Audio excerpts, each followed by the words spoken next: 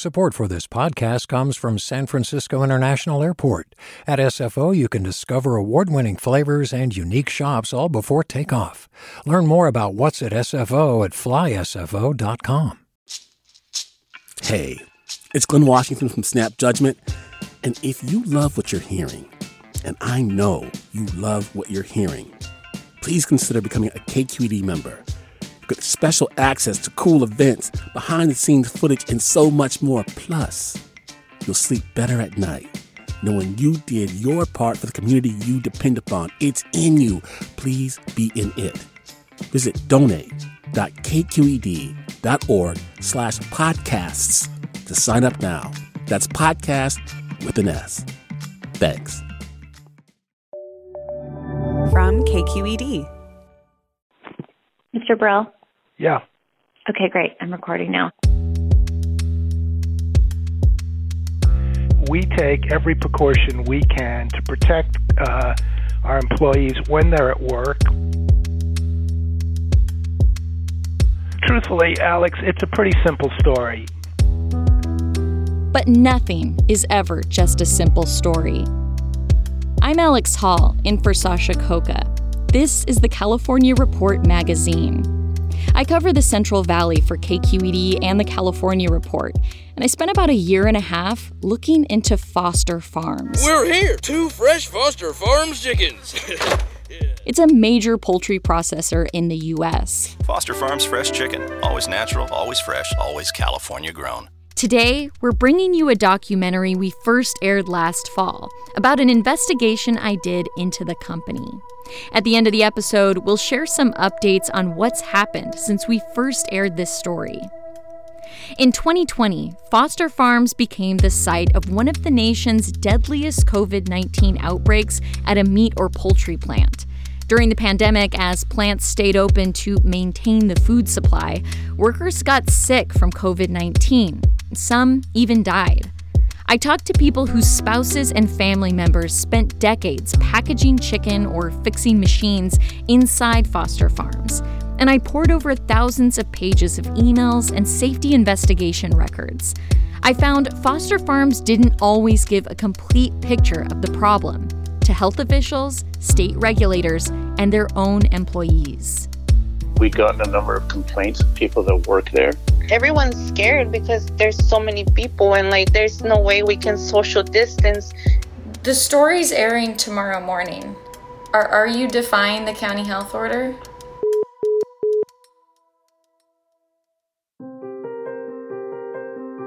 Looking back at the past year and a half, there was a cost to keeping those plants open. Hundreds of people tested positive for the virus, at least 20 were hospitalized, and 16 people died. Good afternoon. This is with Cal OSHA. It's customary for us to call and, interview the next of kin when there's a fatality that's related possibly to work. On today's show, we're going to meet 2 families who lost loved ones who worked at Foster Farms. Families who are still grieving, struggling financially, trying to make sense of what happened. He said, coming to work, coming to work, coming to work. I said, I don't want to lose my dad. I lose my uncle, I don't want to lose my dad. And there is anger, because he should be alive. Foster Farms has multiple poultry processing plants throughout the country. And in California, they're clustered in the Central Valley. One of those plants is in South Fresno. It's called the Cherry Plant because it's on South Cherry Avenue in an industrial part of the city. The chicken processing itself happens in a gray building with a gated parking lot. Semi-trucks with Foster Farms rooster logo on the side roll out full of packaged meat past a guard and a manicured lawn. In December 2020, there was a major COVID-19 outbreak here. In documents from the state's investigation, there are dated entries for each time a person got sick. Employee number 1 became ill on August 21st, tested positive on August 24th, and was hospitalized on September 3rd at 8 p.m. Employee number 2 became ill at work and told her supervisor she wasn't feeling well. He asked her to stay for the rest of the shift. The employee passed out at home the morning of November 25th and was pronounced dead at Clovis. Employee number 3, hospitalized December 8th and tested positive for COVID-19 December 5th. Employee number 12, hospitalized December 20th, tested December 4th, positive for COVID-19 December 5th. When you read this over and over again, it's kind of upsetting because these weren't just numbered employees. They were real people with names and personal stories and plans for the future. Someone's husband, someone's mom or dad, or their grandparent. Many foster farms employees are immigrants from India, Laos, Vietnam, or Mexico who came to the U.S. decades ago, got a job at the plant, and never left. When the pandemic started, a lot of those people found themselves still working at foster farms, but now in their 60s or 70s and vulnerable to COVID-19. One of them was Gregorio Velasquez, a forklift driver and pallet jack operator. That's the equipment they use at places like Home Depot to move stacks of boxes and big, heavy appliances.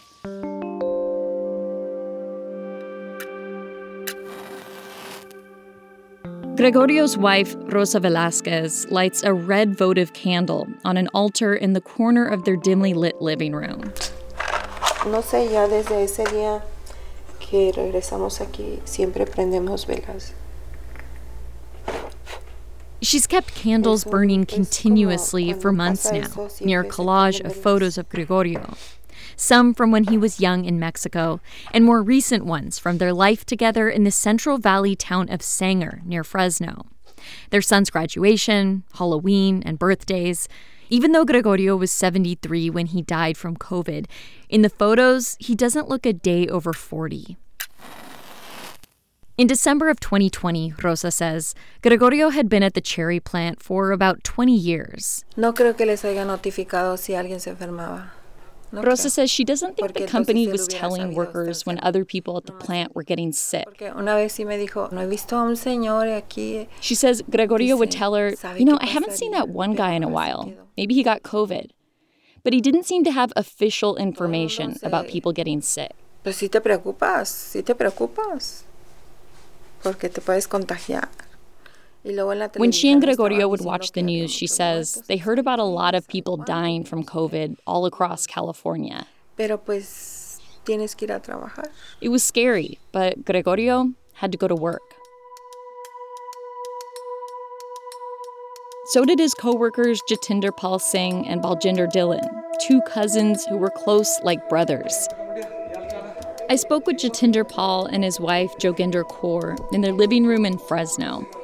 Jatinder Pal lives with his wife, their son, daughter-in-law, and grandkids, 3 generations under one roof. When we spoke, he was wearing a black turban and checkered short-sleeve collared shirt.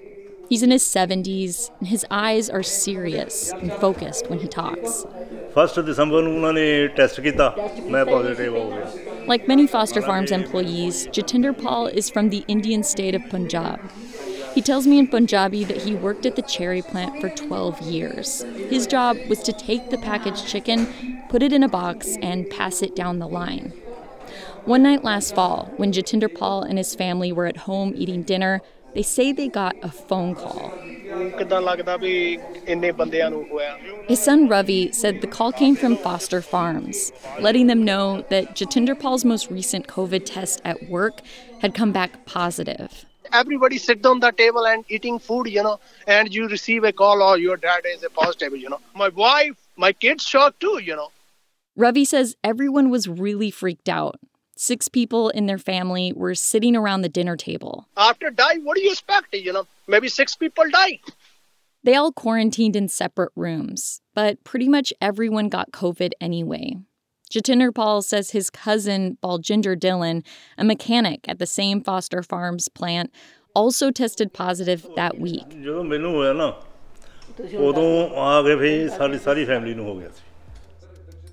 Baljinder and Gregorio got sick around late November, early December of 2020. But there had been positive cases at Foster Farms as early as April. And that's when I first started reporting this story. After a source sent me a photo of a letter the company gave to employees notifying them a worker at the cherry plant had tested positive. Back then, it was news when one person at a workplace had COVID, so I gave the company a call. Truthfully, Alex, it's a pretty simple story. That's Ira Brill, Foster Farms Vice President of Communications. One positive does not constitute a risk. It's a positive that we hoped would not happen. As I said, we are doing everything possible and have taken many of these steps before other companies have to limit the impact on the workforce. Brill said the country was facing a protein shortage, and poultry producers faced a critical task: maintain the food supply. Foster Farms, he said, was trying to meet that need without putting the community at risk. Was this worker on an assembly line, or was it a different kind of Alex, position? I'm going to have to wrap this up. This person, I believe, worked on the processing line. It's not an assembly line. Okay? Oh, okay. Yeah, I'm just not familiar with the difference between those two. But I just have a couple other questions. I asked if Foster Farms would consider shutting down the processing plants. He said the company was in constant contact with officials at the local, state, and federal levels. And those officials wanted to keep the plants operating. Okay, and I think the last question that I think Does that answer your question? Not really, honestly. Doesn't? No. Then let me explain that further. Okay. What part don't you understand? Well, the question was, is there any scenario under which you would consider closing the plant or curtailing operations? What did I just say? I said we will continue to operate these plants and fulfill the mission that we've been asked to undertake only to the degree that we do not represent a threat to the community. So where is that threshold then? How do you determine that? Is the threshold that's determined by the CDC, by USDA, by local health officials. Brill was right. Federal officials did want meatpacking plants to stay open. A few days after this phone call, in April of 2020, Foster Farms and the rest of the meat industry got a big boost from the White House. President Trump says he will invoke the Defense Production Act to order meat processing plants to stay open during the pandemic. It comes amid warnings that meat shelves in grocery stores could go empty this week. According to the union representing workers, at least 22 plants have closed because of the virus. Just 2 months later, in June of 2020, there was an outbreak at a Foster Farms plant an hour north of Fresno, in Livingston. Emails from that time show county health officials didn't trust the COVID testing data they were getting from Foster Farms. And in August, the county realized 8 workers had already died from the virus. But they didn't learn about all of those deaths right away because Foster Farms didn't immediately tell them. Health officials are calling it the most severe outbreak of COVID-19 in Merced County. It's at the Foster Farms plant in Livingston. In late August 2020, the Merced County Department of Public Health, with backing from the California Department of Justice and the State Health Department, announced it was shutting down Foster Farms plant in Livingston until it was safe to reopen. But the next day, workers started getting text messages telling them to come into the plant. The text read, "All active employees should report to work for their next scheduled shift. Sites are safely operating." I left Ira Brill a voicemail asking about those texts. Later that night, he called me back saying he couldn't give me a comment by my deadline, but he just wanted to let me know there are layers to every story. The story's airing tomorrow morning, so it's going to say that you declined to comment and that workers are getting text messages to come into the plant, even though there's a county health order to close the plant. Are you defying the county health order? He hung up on me. That night, the county health department announced a 48-hour stay of the order to give Foster Farms more time to prepare to shut down the plant. I just don't understand. That's Geev Keshkuli. He's the political and legislative director for the United Farm Workers, the union representing workers at the plant at the time. Why was their delay more important than making sure nobody else dies? We just don't understand. Around this time, the county, Foster Farms and its lawyers, and officials from multiple state and federal agencies, even Trump's deputy secretary of the USDA, discussed the situation in a series of conference calls. And then, all of a sudden, the health department released a revised order, limiting the shutdown to just 6 days. Some 400 workers ended up getting infected during that outbreak. 9 people died. After the plant reopened, Foster Farms hired a physician to oversee its COVID response and promised to keep health officials in the loop about future cases. But then, 3 months later, around Thanksgiving 2020, COVID cases started to spike again. Rosa Velasquez says her husband, Gregorio, the forklift operator at the plant in Fresno, started feeling sick and stopped going into work. Estaba pues débil y luego no podía respirar. She says he was weak and then he couldn't breathe.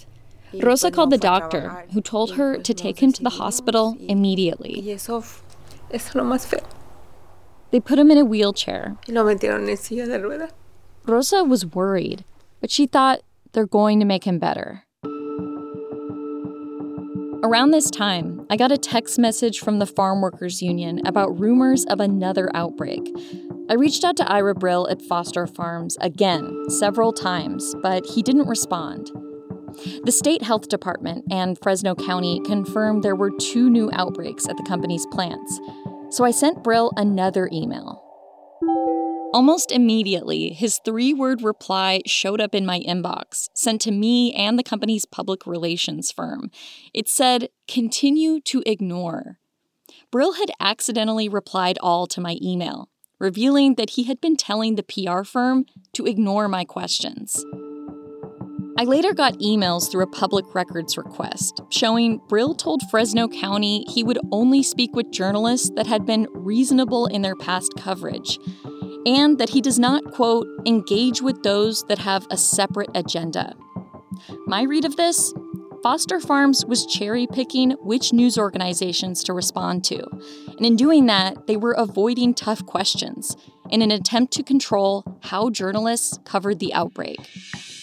The press release Foster Farms refused to give me said the company's most recent round of COVID testing had identified 193 positive cases at the plant in Fresno, but that none of those workers had any symptoms. But that press release didn't tell the whole story. One worker had already died at this point, and a later investigation by Cal OSHA, the state's workplace health and safety agency, found that 2 others, including Gregorio, were already in the hospital.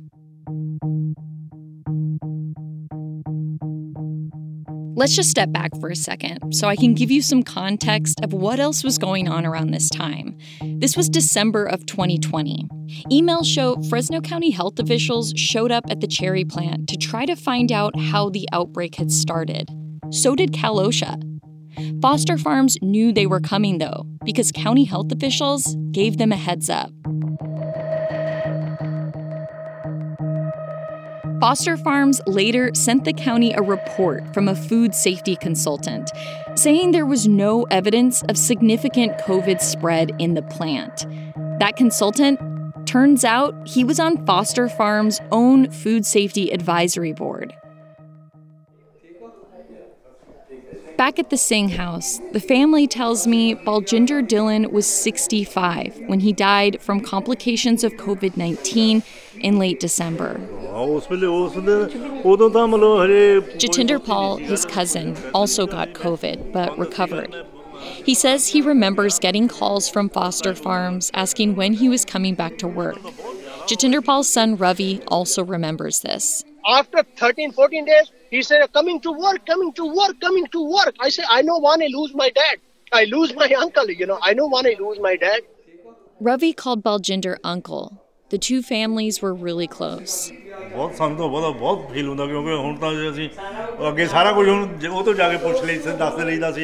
Jatinder Paul says he used to go to Baljinder for advice.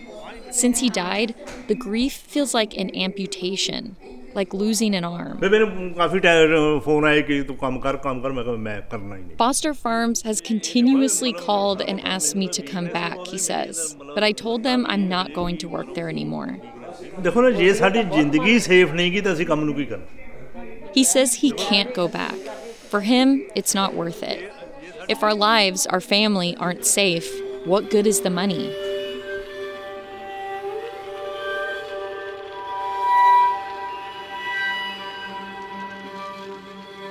The same week Jatinder Pal's cousin Baljinder died, the Velasquez family, Rosa and her kids, were visiting Gregorio every day in the ICU at a hospital across town. They peered at him from the other side of a glass window. He was hooked up to all kinds of tubes and machines.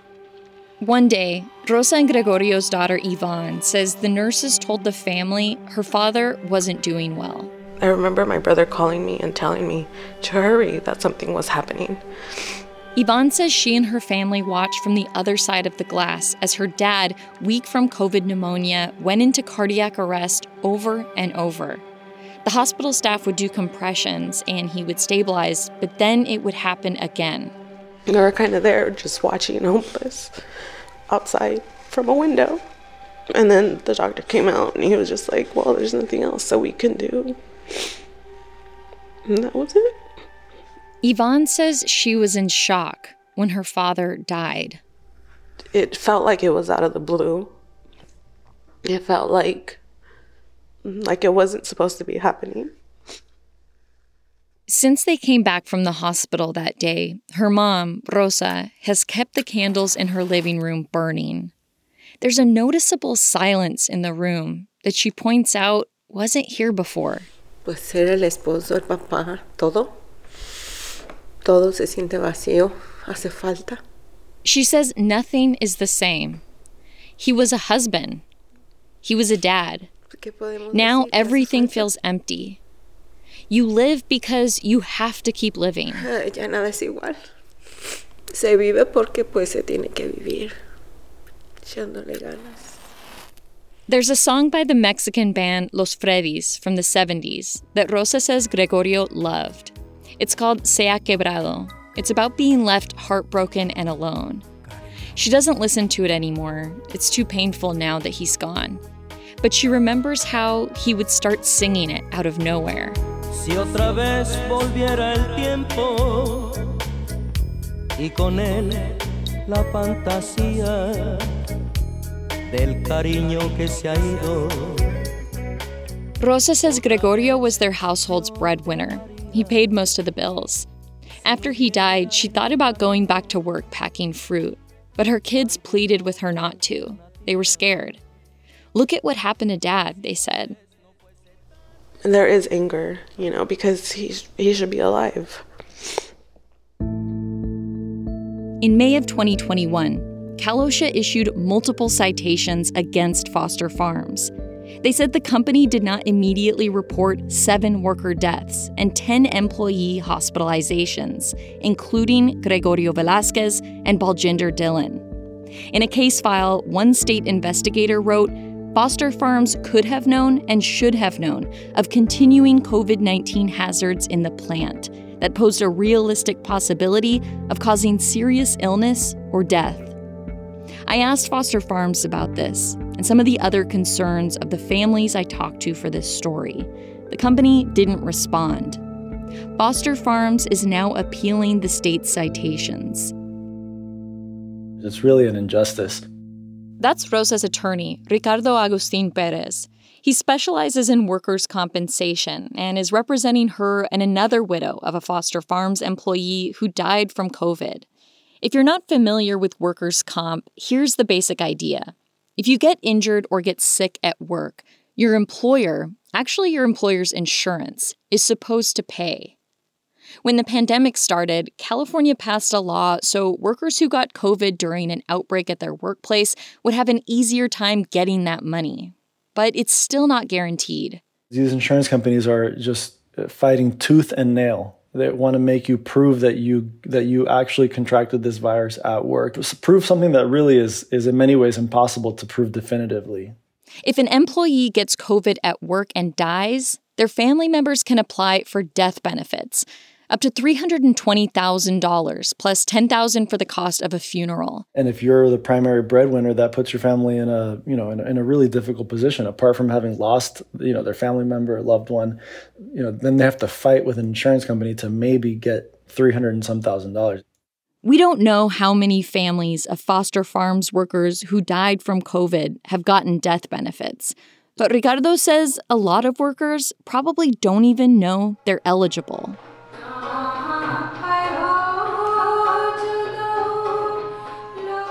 Through the windows of an ornate white temple in West Fresno, you can see a crystal chandelier.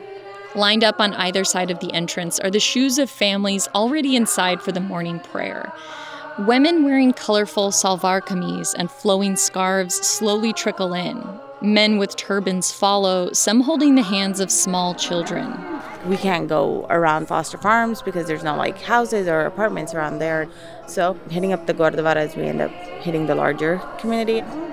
Navdeep Kaur is an organizer with Jakara Movement. It's a nonprofit that advocates for the Punjabi community. She's setting up a folding table next to the front doors of this Gurdwara. She's got free hand sanitizer, disinfectant wipes, and disposable masks. The state benefit apply karna pave, unemployment. Throughout the day, people come up to the table and ask questions. Many of the younger men say they're long-haul truck drivers. A lot of the older generation tell her they work in food processing and warehouses. Disability insurance. Foster farm Amazon, fruit packing houses, and foster farms. A man with a long white beard and purple turban walks up. Navdeep gives him a brochure about workers' rights and asks, has he gotten COVID? Does he know anyone who has died of COVID? Where does he work? When they tell me they're Foster Farm or Amazon or one of the big warehouses, and I'm like, oh, okay, well then this really applies to you, you know? So, but yeah, this is what we do. None of the workers she talks to seem to have heard of workers' comp. Navdeep says it's been that way everywhere she's gone. Flea markets, food drives, even knocking on people's doors. And that's a problem. Because you basically only have a year from the date you were injured or got sick to file a workers' comp claim, including for death benefits. After that, the statute of limitations expires. And even if you do apply on time, it can take a while for the case to be resolved and for families to actually get the benefits. Since we first aired this story in October, here are a few things that have happened. It's been almost 15 months since Rosa Velázquez's husband Gregorio died, and she's still waiting to hear whether she or her kids will get death benefits. Meanwhile, 3 of the temp agencies foster farms used to hire workers got their Cal OSHA penalties reduced after the companies appealed. Foster Farms is still appealing the state's citations against them.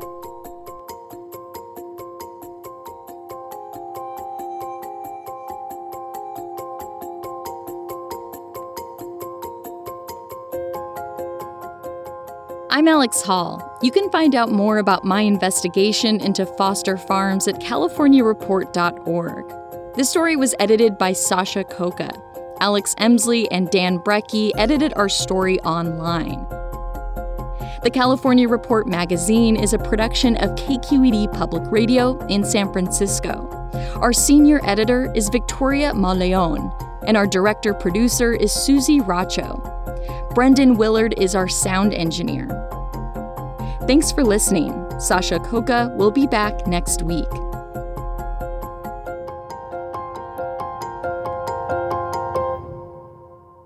This is the California Report magazine. Your state, your stories.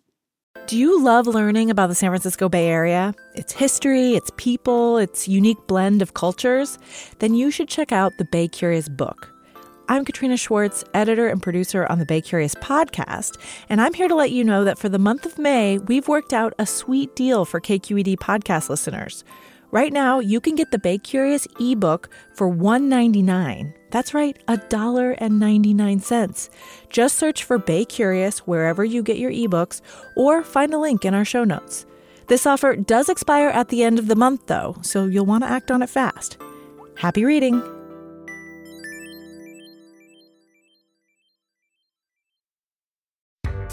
Hi there, I'm Rand Abdel Fattah from Throughline. If you're listening to this podcast, you know that KQED produces exceptional storytelling that keeps you informed, inspired, and entertained. Their podcasts cover issues from your neighborhood to the entire country and everything in between. Support this work today. You can help us continue to bring quality podcasts to your ears. Just head to donate.kqed.org/podcast. That's donate.kqed.org/podcast.